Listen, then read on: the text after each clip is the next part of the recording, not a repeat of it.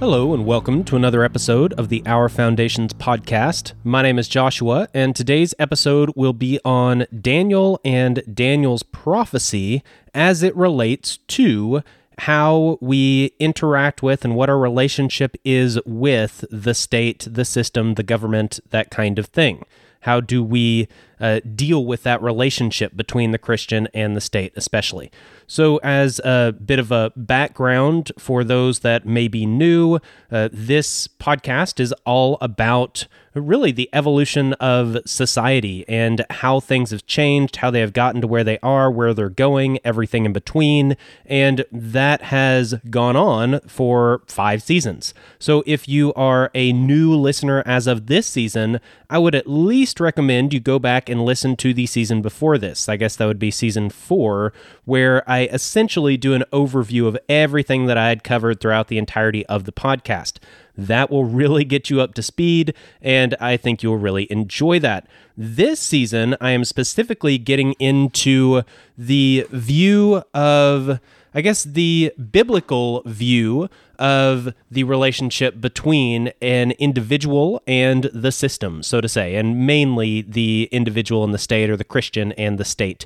And so I have talked a little bit about moral issues with statism or government as a whole, politics, all of that. We've dealt with practical issues and gotten into agorism and what do you do about it? What are the action steps?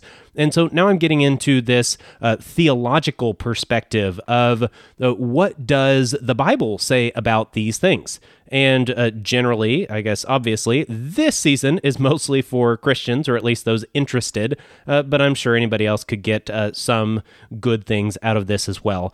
But that is where we are in the podcast, and so today's episode will be focused on the story of Daniel, a little bit about him, and then a little bit about his prophecy. And we are getting towards the end of wrapping up the Old Testament, so to say, and what the Old Testament and some of these Old Testament stories and people have to say about these subjects that we're covering. So let's just go ahead and get started. Daniel is another case of an individual who was taken by force and placed into a position of authority within the state. This is similar to how we covered Joseph a little bit earlier, and there are a few other examples in the Bible. Daniel did not seek this position, nor did he fight against it. He submitted to the authorities in all things that didn't directly contradict his views of God's desires. Daniel refused to eat when it conflicted with his view of God's dietary restrictions. He refused to stop praying or alter his prayer habits. His companions, Shadrach, Meshach, and Abednego, refused to bow in worship to anything other than God. So Daniel and his companions, however, didn't refuse the positions on government they were assigned, or the duties therein where they were supposed to fulfill those positions. So, as you can see, there is definitely some disobedience going on here, some civil disobedience where they did disobey direct orders from their governing authorities, but only when it directly contradicted what they believed God was telling them to do and what God had told them they should do. Other than that, they submitted, even to the point of taking these governmental positions, which, if you've been paying attention this season, that is not something Christians are called to do, at least that we have found up until now. Maybe you can argue that there's something later on in the Bible, and hopefully we'll get there. But so far, that has not been established. So, one objection that someone may have may be that Daniel got Shadrach, Meshach, and Abednego leadership roles in the state. This is true to an extent since they were already in positions of influence, however, and already a part of the state bureaucracy. This would have simply been an alteration of what they were already doing within the state, not a transition into the state. So it's not that he called them to a life of politics where they were just farmers and they came in because they thought that would be a good place for them to be where they can make a difference. No, they were already there. Daniel just switched their job title within that bureaucracy. So these examples of biblical characters in governmental roles all made it clear that rulers and citizens alike should follow God's commands. And they would be judged according to these standards, but none imposed these facts on others through force or coercion. That has not happened in any of these stories. None outside of the rulers of God's chosen nation of Israel used the state to carry out God's will. They used God's wisdom, his blessing, and his revelation to perform their duties well. But, like Joseph, there is never an example of them using their positions to force God's law on anyone else, whether ruler or citizen. That's not what they do. And so when you see how the role of a politician in modern times of any type is to impose rules on other people through coercion or force or both, it's not backed up by Scripture. Actually, the contrary is directly addressed in Scripture, as we have covered before. And so that's kind of the issue here, that even these stories where these individuals are in these positions of authority, they are situations where the people submitted to their governing authorities who put them in a select position. None of them sought it out. None of them went campaigning. None of them really wanted to be in that role, so to say. They were put in that role and they obeyed. They submitted. And then even when they were in that role, they still didn't do anything that was outside of God's will, at least as far as they perceived it. And so they did not force anybody or coerce anybody to follow God's ways, because that's not how it works. There's this thing called free will where all individuals get to choose whether to follow God's ways or not. That is not something that should be imposed on anybody else through force or coercion. So there could be an objection that I will have to mention. I didn't mention in Joseph's story, but it makes sense to mention now, is that there could be an objection in Joseph's story that he set up a policy of taking grain from the inhabitants of Egypt in violation of their right to ownership of their property and the produce thereof. However, in Egypt at the time, all land was owned by the pharaoh, or technically the gods, which either included Pharaoh or were represented by Pharaoh. Citizens themselves were given limited rights of use of the land, but never actually owned it. Whether this is a moral or godly system is a totally separate issue, but Joseph had no influence over that aspect of it. That would have been even over his head. Joseph suggested that the Pharaoh use his resources that he technically owned in a way that would actually benefit all the inhabitants by storing the excess production. Otherwise, the likeliest scenario would have been famine without extra stores, resulting in the Pharaoh still taking the produce of his land from the people, but for his own benefit and those in the state, with the citizenry starving because of it. Regardless of the results or potential consequences, Joseph was dealing with the property of Pharaoh, not the property of the citizenry. Now, again, you could argue that system is immoral, corrupt, wrong, that Pharaoh had no right to this land, maybe, and I would not argue that point, but that is a totally separate point. The reality was that Pharaoh owned all the land in Egypt, and so therefore, if you look at property rights, Pharaoh had the right to do with his property whatever he desired. And it was more akin to a feudal system where the citizenry had rights to use the land under certain conditions. It was not theirs completely. So even less than what we have today. Because today, yes, you can own land, so to say, but you still don't actually own the land. The United States government controls all the land within the United States. And so if you're doing something on your land that they disagree with, they can kick you off of your land. They can come onto your land. They can arrest you. They can take things off your land. If you don't pay them their annual rent, their property taxes, then they can take your land away completely because you don't actually own it. Not in the sense of ownership as we would say classically exists. So that would be, I guess, the one main objection that someone might have Hopefully, I'm addressing all the potential objections here. I am truly trying to look at this objectively because, like the issue of Daniel getting Shadrach, Meshach, and Abednego specific roles, that's a legitimate objection. Or them being in government at all. Same with Joseph. Legitimate objection.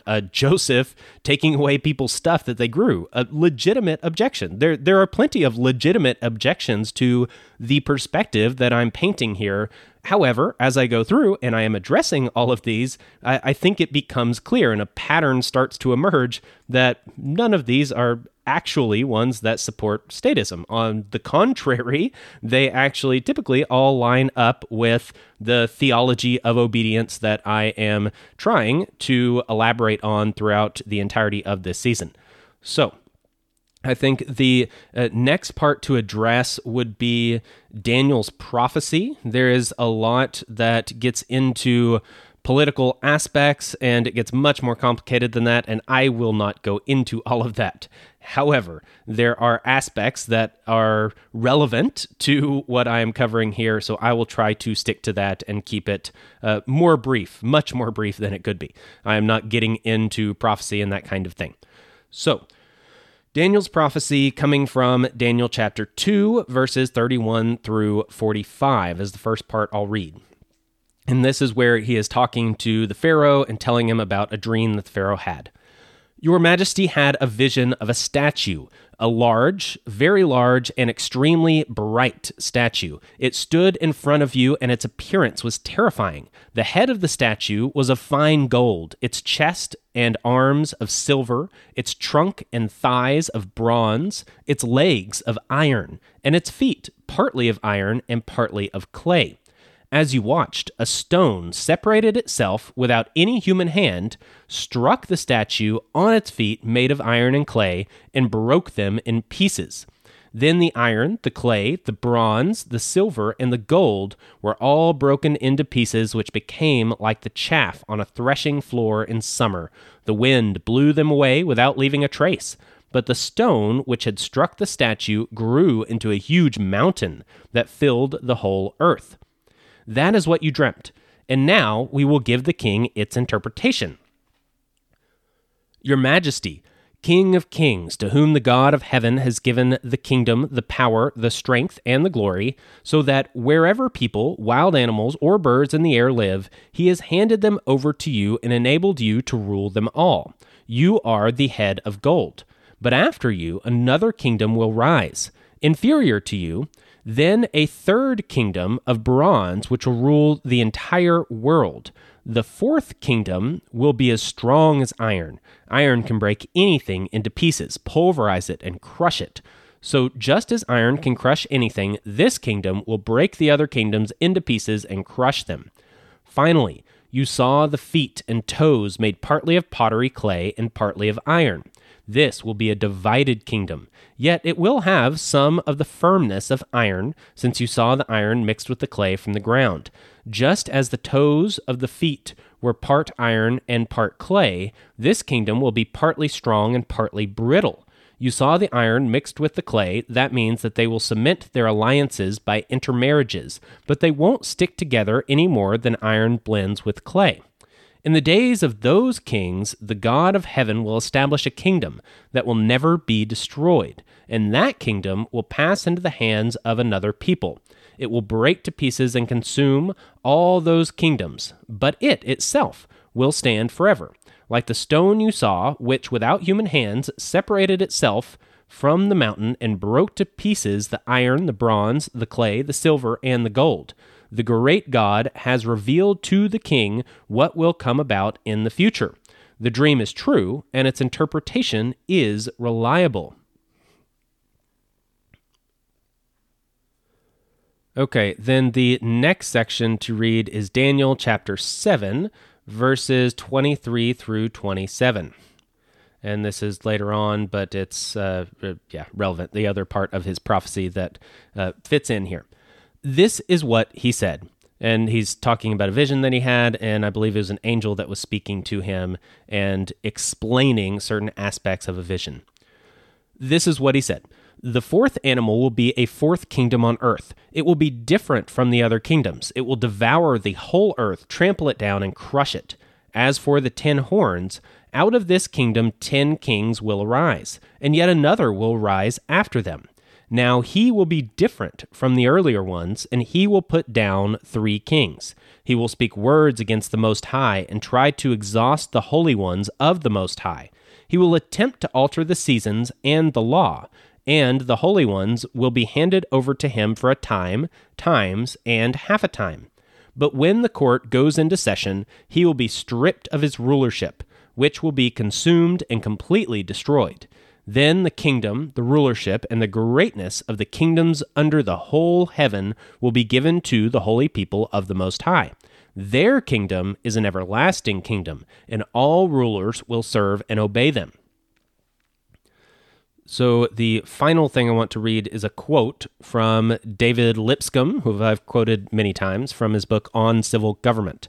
Quote, "The mission of the kingdom of God is to break into pieces and consume all these kingdoms, take their place, fill the whole earth, and stand forever.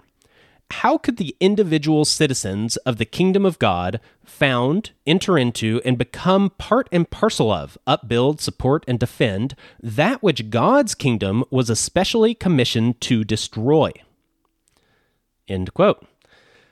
So, I'll just get into it. I will try to avoid the eschatological issues here and all the interpretation and prophecy and the application of prophecy and all of these things. That is not the point of what I'm doing.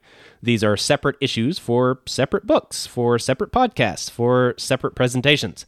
They are related and worth study, but addressing the broad political point is the most relevant aspect here about the theology of obedience. The prophecy given in Daniel clearly states that the nations of earth will fall to the kingdom of God. God's kingdom will be everlasting, and the kingdoms of man will all be destroyed. Not only this, but they will be destroyed by the kingdom of God and or by God himself, the rock that is separated without human hands. This does not necessarily mean through warfare, nor does it clarify which members of God's kingdom will play which roles in the destruction, whether by God or by angels or as human representatives by decree or revelation or battle by internal or external forces. The method will not change the fact that the kingdoms of man are in opposition to and will fall to the kingdom of God. And in the end, all nations, rulers, and citizens will bow to God and be under the jurisdiction of his kingdom, which will fill the entire earth. Now, I guess my personal opinion would be that since the rock is separated without human hands and it is the thing that destroys the statue, all of the kingdoms of man, that is a God thing. That's not a human thing, specifically not by human hands. And it's the rock itself. And the rock itself grows into the mountain that fills the whole earth. So I would lean in that direction. But again, that's not what this episode is about specifically. Now, another thing to mention is that as you go through all of the representations of what these kingdoms are, it could be argued that the final kingdom of clay and iron could be Rome, and that is the kingdom that gets destroyed, and that kind of makes sense because Yeshua came proclaiming that the kingdom of heaven is near, and he later said the kingdom of heaven is here, and so he established that kingdom of heaven, and it says that that's when that kingdom will be established, so that does make sense. There's also the aspect of a new Rome or a new Babylon, or that our modern system is an expansion of this Roman style of governance and everything else, and it's more of a conglomeration of various variations of Rome, which is kind of how it exists, that are connected through alliances, kind of like intermarriages, but without being truly one, as iron does not mix with clay. There's also an aspect of clay being natural and iron being a metal, and some people go into the possibility of this intermingling of technology and the natural world, even getting into consciousness and robotics and transferring consciousness. A lot of places you can go here. There are other places that do say There's buying and selling of souls in the end times. And think of consciousness, if you could transfer that, and that's what they're working on, or maybe already have, and you could say that someone that saw something of this nature, was revealed something of this nature, that would make sense to call that a soul. And so there is a lot you could get into here, and I'm not going to get into any of it other than that. I am just going to briefly mention a lot of the different things that are at least interesting to me in relation to these things and modern times. But there's a lot more, and it is way beyond me. So, with this, let me read a few verses from 1 Corinthians chapter 15, verses 20 through to 25. For just as in connection with Adam all die, so in connection with the Messiah all will be made alive, but each in his own order. The Messiah is the firstfruits, then those who belong to the Messiah at the time of his coming, then the culmination when he hands over the kingdom of God to the Father after having put an end to every rulership, yes, to every authority and power, for he has to rule until he puts all his enemies under his feet. So regardless of the eschatology used, Yeshua makes clear that the kingdom of God is here in some form and to some degree, and we as Christians are part of it and representatives of this kingdom. It is also clear that in some way, to some degree, Satan is in charge of the kingdom of man currently on earth. And if you go through that time frame, that chronological layout from 1 Corinthians, the Messiah is the firstfruits. Okay, so Yeshua has come. Then those who belong to the Messiah at the time of his coming. So that would be these first disciples and everybody that followed Yeshua and believed in him. That would be that next group. Then the culmination, when he hands over the kingdom to God the Father after having put an end to every rulership, yes, to every authority and power. And I guess that would be the debatable step is that culmination when he goes through the crucifixion and is with God at the right hand of God? Is that when he hands over the kingdom to God the Father and in a spiritual sense has put an end to every rulership and now everything is back in the hands of God? That would be one interpretation, probably a less common one and probably one I would lean against, actually. More what I would lean towards and probably what would be more common would be to say that this is the end times. This is what happens at the very end of the end times. This is the true culmination.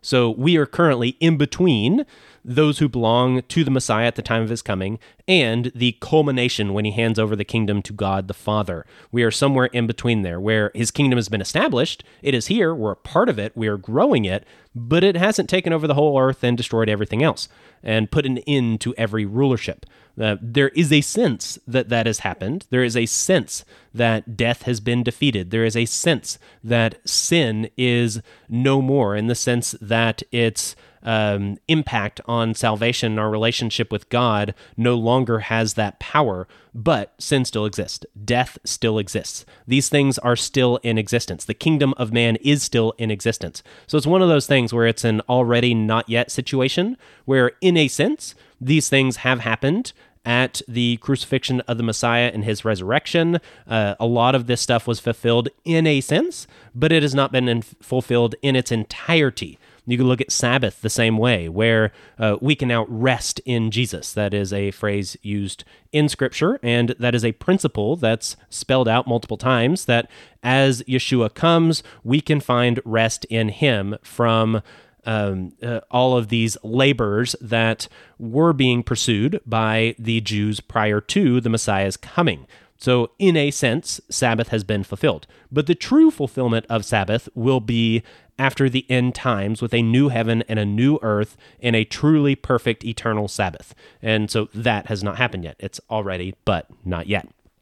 Now, to get into this aspect of who Yeshua and God the Father are fighting, because it specifically says that God fights these earthly kingdoms and destroys them, and his kingdom, the eternal kingdom that we are a part of, will fill the entire earth.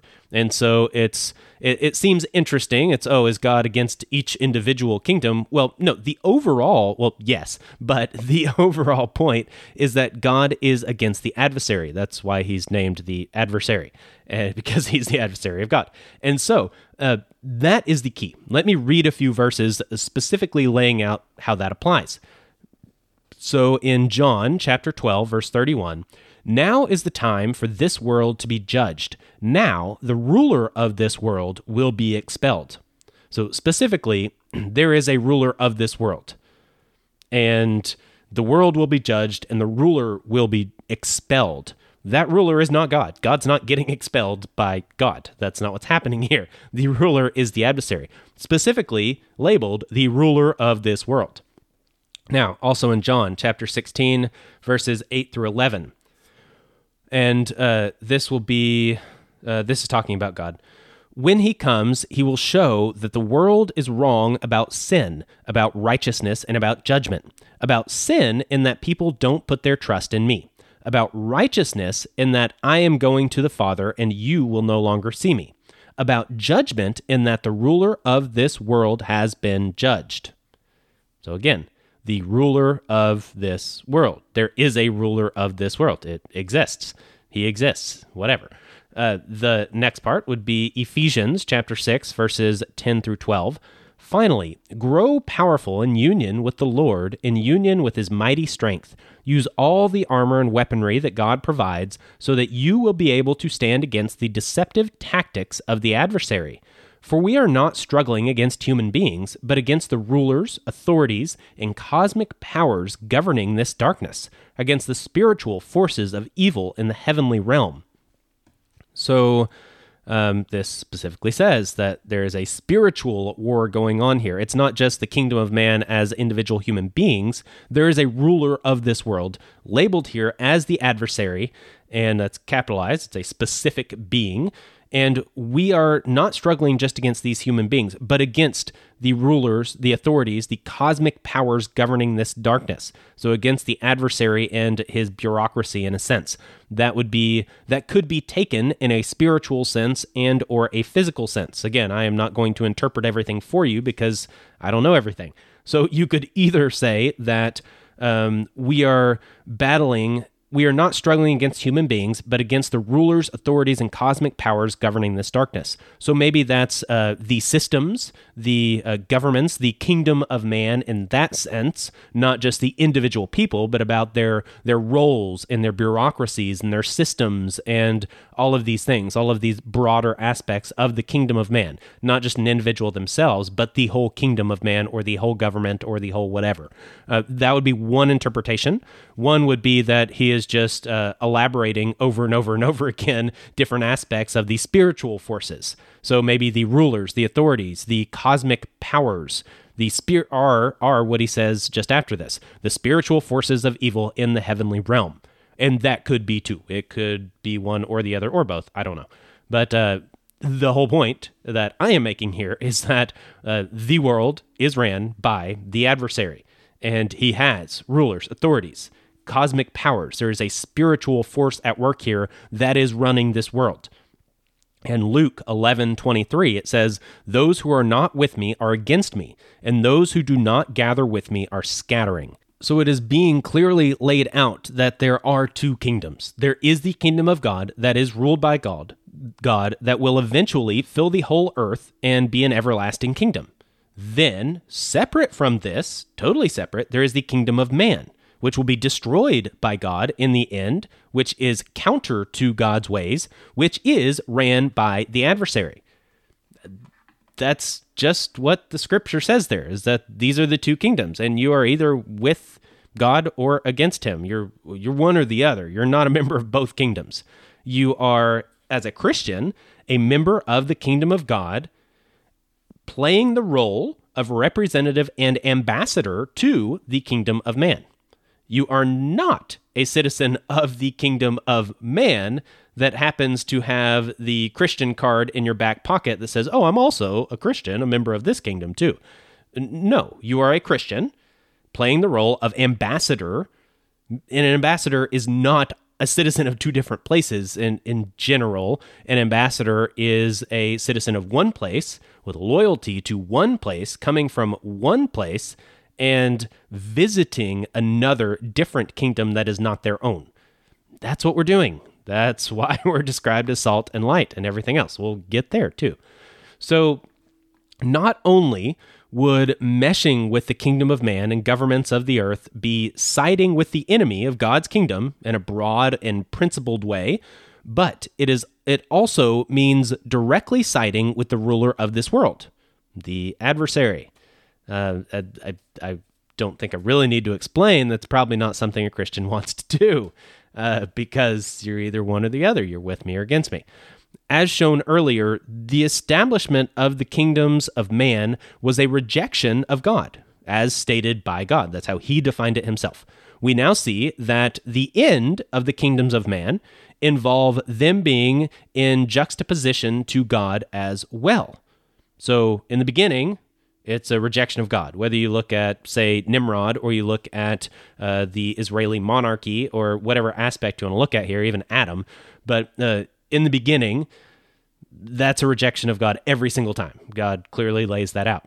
And in the end, it is clearly laid out, as I went over today, that in the end, the kingdoms of man are against God and he destroys them as his enemy. So in between these two time periods, there is a clear presentation of governments and states, kings and presidents, rulers and bureaucracies, voters and councils, all who make up the kingdom of man. And they go against God and establish themselves as corrupt kingdoms. This is scripturally laid out, historically laid out, and playing out in today's world. We are in this in-between times, and that's just the way it is. It's not that it magically changes in between. It's still against God. It's still the kingdom of man. It's still ruled by the adversary. They do not use God's word in its entirety. They do not live morally by God's standards. They do not lead as God says to lead. They're rebellious in their beginning, rebellious in between, and are ruled by the rebellious adversary and are rebellious at their end. It's a rebellion. If you ever listened to or read E. Michael Jones, he talks about the revolutionary spirit of the Jews, and he talks a lot about how they rejected the Messiah, and there's this aspect of revolution and rebellion, and then carries that forward through history, and how that keeps coming up again and again and again and again. It's this same aspect here, where it's this aspect of rebellion. And it's always rebellion against God. It's man trying to fill that role of God. And it happened at the beginning. It happens at the end. It's happening in between. It's all over. So though God is sovereign over all, he allows humanity the free will to rebel if it chooses. That's free will. Our role is both not to rebel and not to be involved with those who do, both on an individual level and, I would argue, and am arguing, also on a political level, both as a citizen and as a Christian. Primarily and above all, we are not to rebel against God or be knit together with those who do. And you could say knit together, you could say yoked together, bound formally together, and you could argue what that means, but the point is there is some level of connection with others that we are not to go beyond. We are to be salt and light. We're to interact with others, eat with others, talk to them, may work with them, these kinds of things. But it's recommended you don't marry them. It's recommended that you are not yoked together with them. And so there is a limit here because we are part of two different kingdoms. So that would be what I would say is the primary thing. Don't rebel against God and don't be yoked together with those that do. Now, secondarily, we are not to rebel against the authorities that God has allowed on earth or cast our lot with those who do, so long as this does not contradict the primary rule of not rebelling against God. And so this is something that Daniel said, that God has given you, Pharaoh, all of this land to rule over, even the animals, all of the things. You are to be a steward of this land, and he has given that to you. The same thing is said to Nebuchadnezzar and lots of different rulers. That doesn't mean that these rulers are following God. That doesn't mean they're godly. In fact, most of the time they are not. And I'll get into that, I guess, next episode when we'll talk about God's use of nations. But regardless of this, God still says that they rule over these places and that we are to submit to them. And you go New Testament, the situation is Rome, Roman government, very corrupt and not Christian at all whatsoever. In fact, largely killing Christians and torturing them and everything else. So even then, we are told to submit, not to rebel.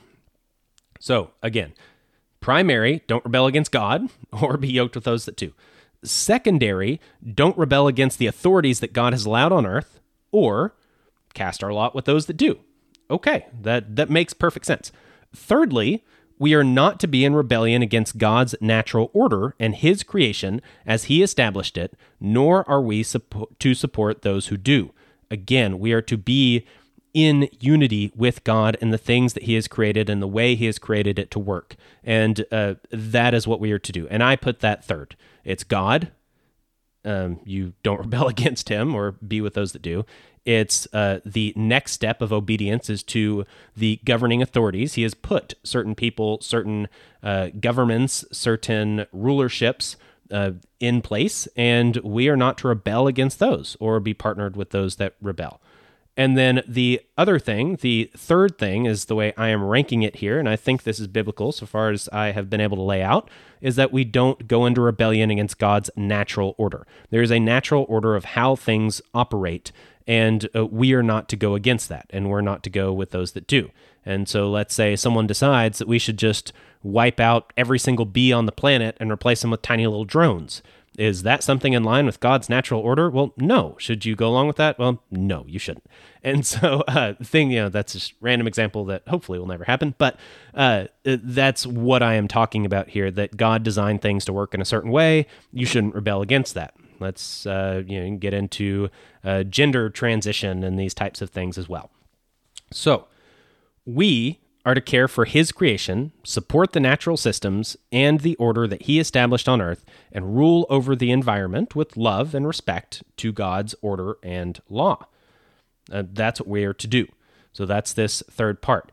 And overall, in my view, this is a bit of an overview of the theology of obedience. This is what we are to obey. And let me read another verse here, James 4:4. You unfaithful wives, don't you know that loving the world is hating God? Whoever chooses to be the world's friend makes himself God's enemy. Now, obviously, he is not saying that if you are friends with an unbeliever that you're God's enemy, because Yeshua himself came eating and drinking with sinners, and that's what he told his disciples to do as well. He befriended unbelievers over and over and over again, and we're called to do that. We're called to be representatives and be disciples and to disciple others. And so that is not what's being spoken of here. And if you read the context in James, the world is not just individual unbelievers. The world is what I've covered in this episode, the kingdom of God that's ruled by the adversary. You're not to love that. You're not to be a part of that. And you're not to rebel against that. So that's a really tricky situation, but that's what we are told to do. We are told that we are part of God's kingdom. And Yeshua says elsewhere that his kingdom is not of this world. Otherwise, he would have soldiers and there would be war, and he would be leading that. But that's not what his kingdom is. His kingdom is not a kingdom of physical rebellion. His kingdom is a spiritual kingdom. And right now, and at least as of, pretty much all Christians would agree that at least as of the time of the Messiah, the world was under the control of the adversary, that God had given him dominion over this world. Just like he's given human kings dominion over different places, like Joseph said for Pharaoh, like I mentioned Nebuchadnezzar and lots of others. He does do that, and he allows people to rule. He puts people in power. He does these things. Again, that doesn't mean that they are good people or that this is a good system or good rulers. We'll get into that next week. But he does do that. And the adversary is another example of that, where he allows the adversary to rule over the kingdom of man. And that's, I guess, most would believe, although there are a few that would have ended that at the life and resurrection of the Messiah, most would say that we are still in this time period where the adversary rules the world, and yet God's kingdom is also established on the world apart from that and is starting to grow. And eventually it will fill the entire earth and destroy all the kingdom of man. And that would be end times, and that would be the culmination, as I read in 1 Corinthians, I guess. And so that's, I guess, all I want to cover here. I think that overall, we've almost covered everything. Yeah, because I guess the only other thing Old Testament-wise to cover will be the God's use of nations. And so I'm going to do that next time and go over different examples where God specifically uses nations and he says specific things about them. And I want to make sure I address, again, that objection. There are lots of objections to the theology of obedience, the way that I am presenting it. And again, they're legitimate objections. They just aren't valid when you really dig into them. And so, but we need to address them in order to make sure of that, because that's the way you do things if you are doing things logically and rationally and critically and objectively. So that's what we are trying to do here.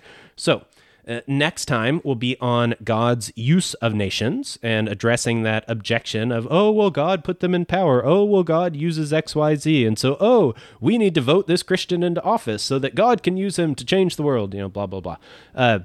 Yeah, we'll address that, and we'll get to that next time. And then after that, we will start to make the transition into Matthew, I guess, into Yeshua and his teachings, getting into the Sermon on the Mount. We'll start with the temptations of Christ, and then I believe we'll get right into the Sermon on the Mount, and that will last us virtually indefinitely. And so that's where we're going. That'll be more commentary style, and we'll look at this from another perspective. I guess with that, I'm just going to end this episode here. I'll talk more about where we're going and what that next part of this season looks like in the next episode, and kind of set that up next time. So, thank you very much for being a listener of this show. I really appreciate you being here. I really appreciate those that support the show by giving me feedback, by leaving ratings and reviews, by giving money to pay for the hosting and the various things that need to be paid for having this podcast and getting it out there. Really appreciate that. If you are interested in being involved financially, you can look in the show notes or go to Patreon and look up the show, Our Foundations, and you can do that there. There are a few perks for doing so if you're interested in those. If you're interested in supporting the show through ratings, reviews, you might have to go through a different app. Sometimes what you're listening to this on, or even the website, doesn't necessarily... I guess the website does allow you to leave something, maybe comments. I'm not really sure how that's set up. But some apps do not allow you to leave ratings or reviews, and you have to go to something else. But again, that's another way that you can support the show, and I really appreciate those that take the time and the effort to do so. I guess with that, I'm just going to end here. We'll get back next time with God's use of nations and wrap up the Old Testament aspects and background of this theology of obedience. So until next time, I'm out. Peace. This has been Our Foundations Podcast. Goodbye. Thank you for listening. Goodbye. Bye-bye.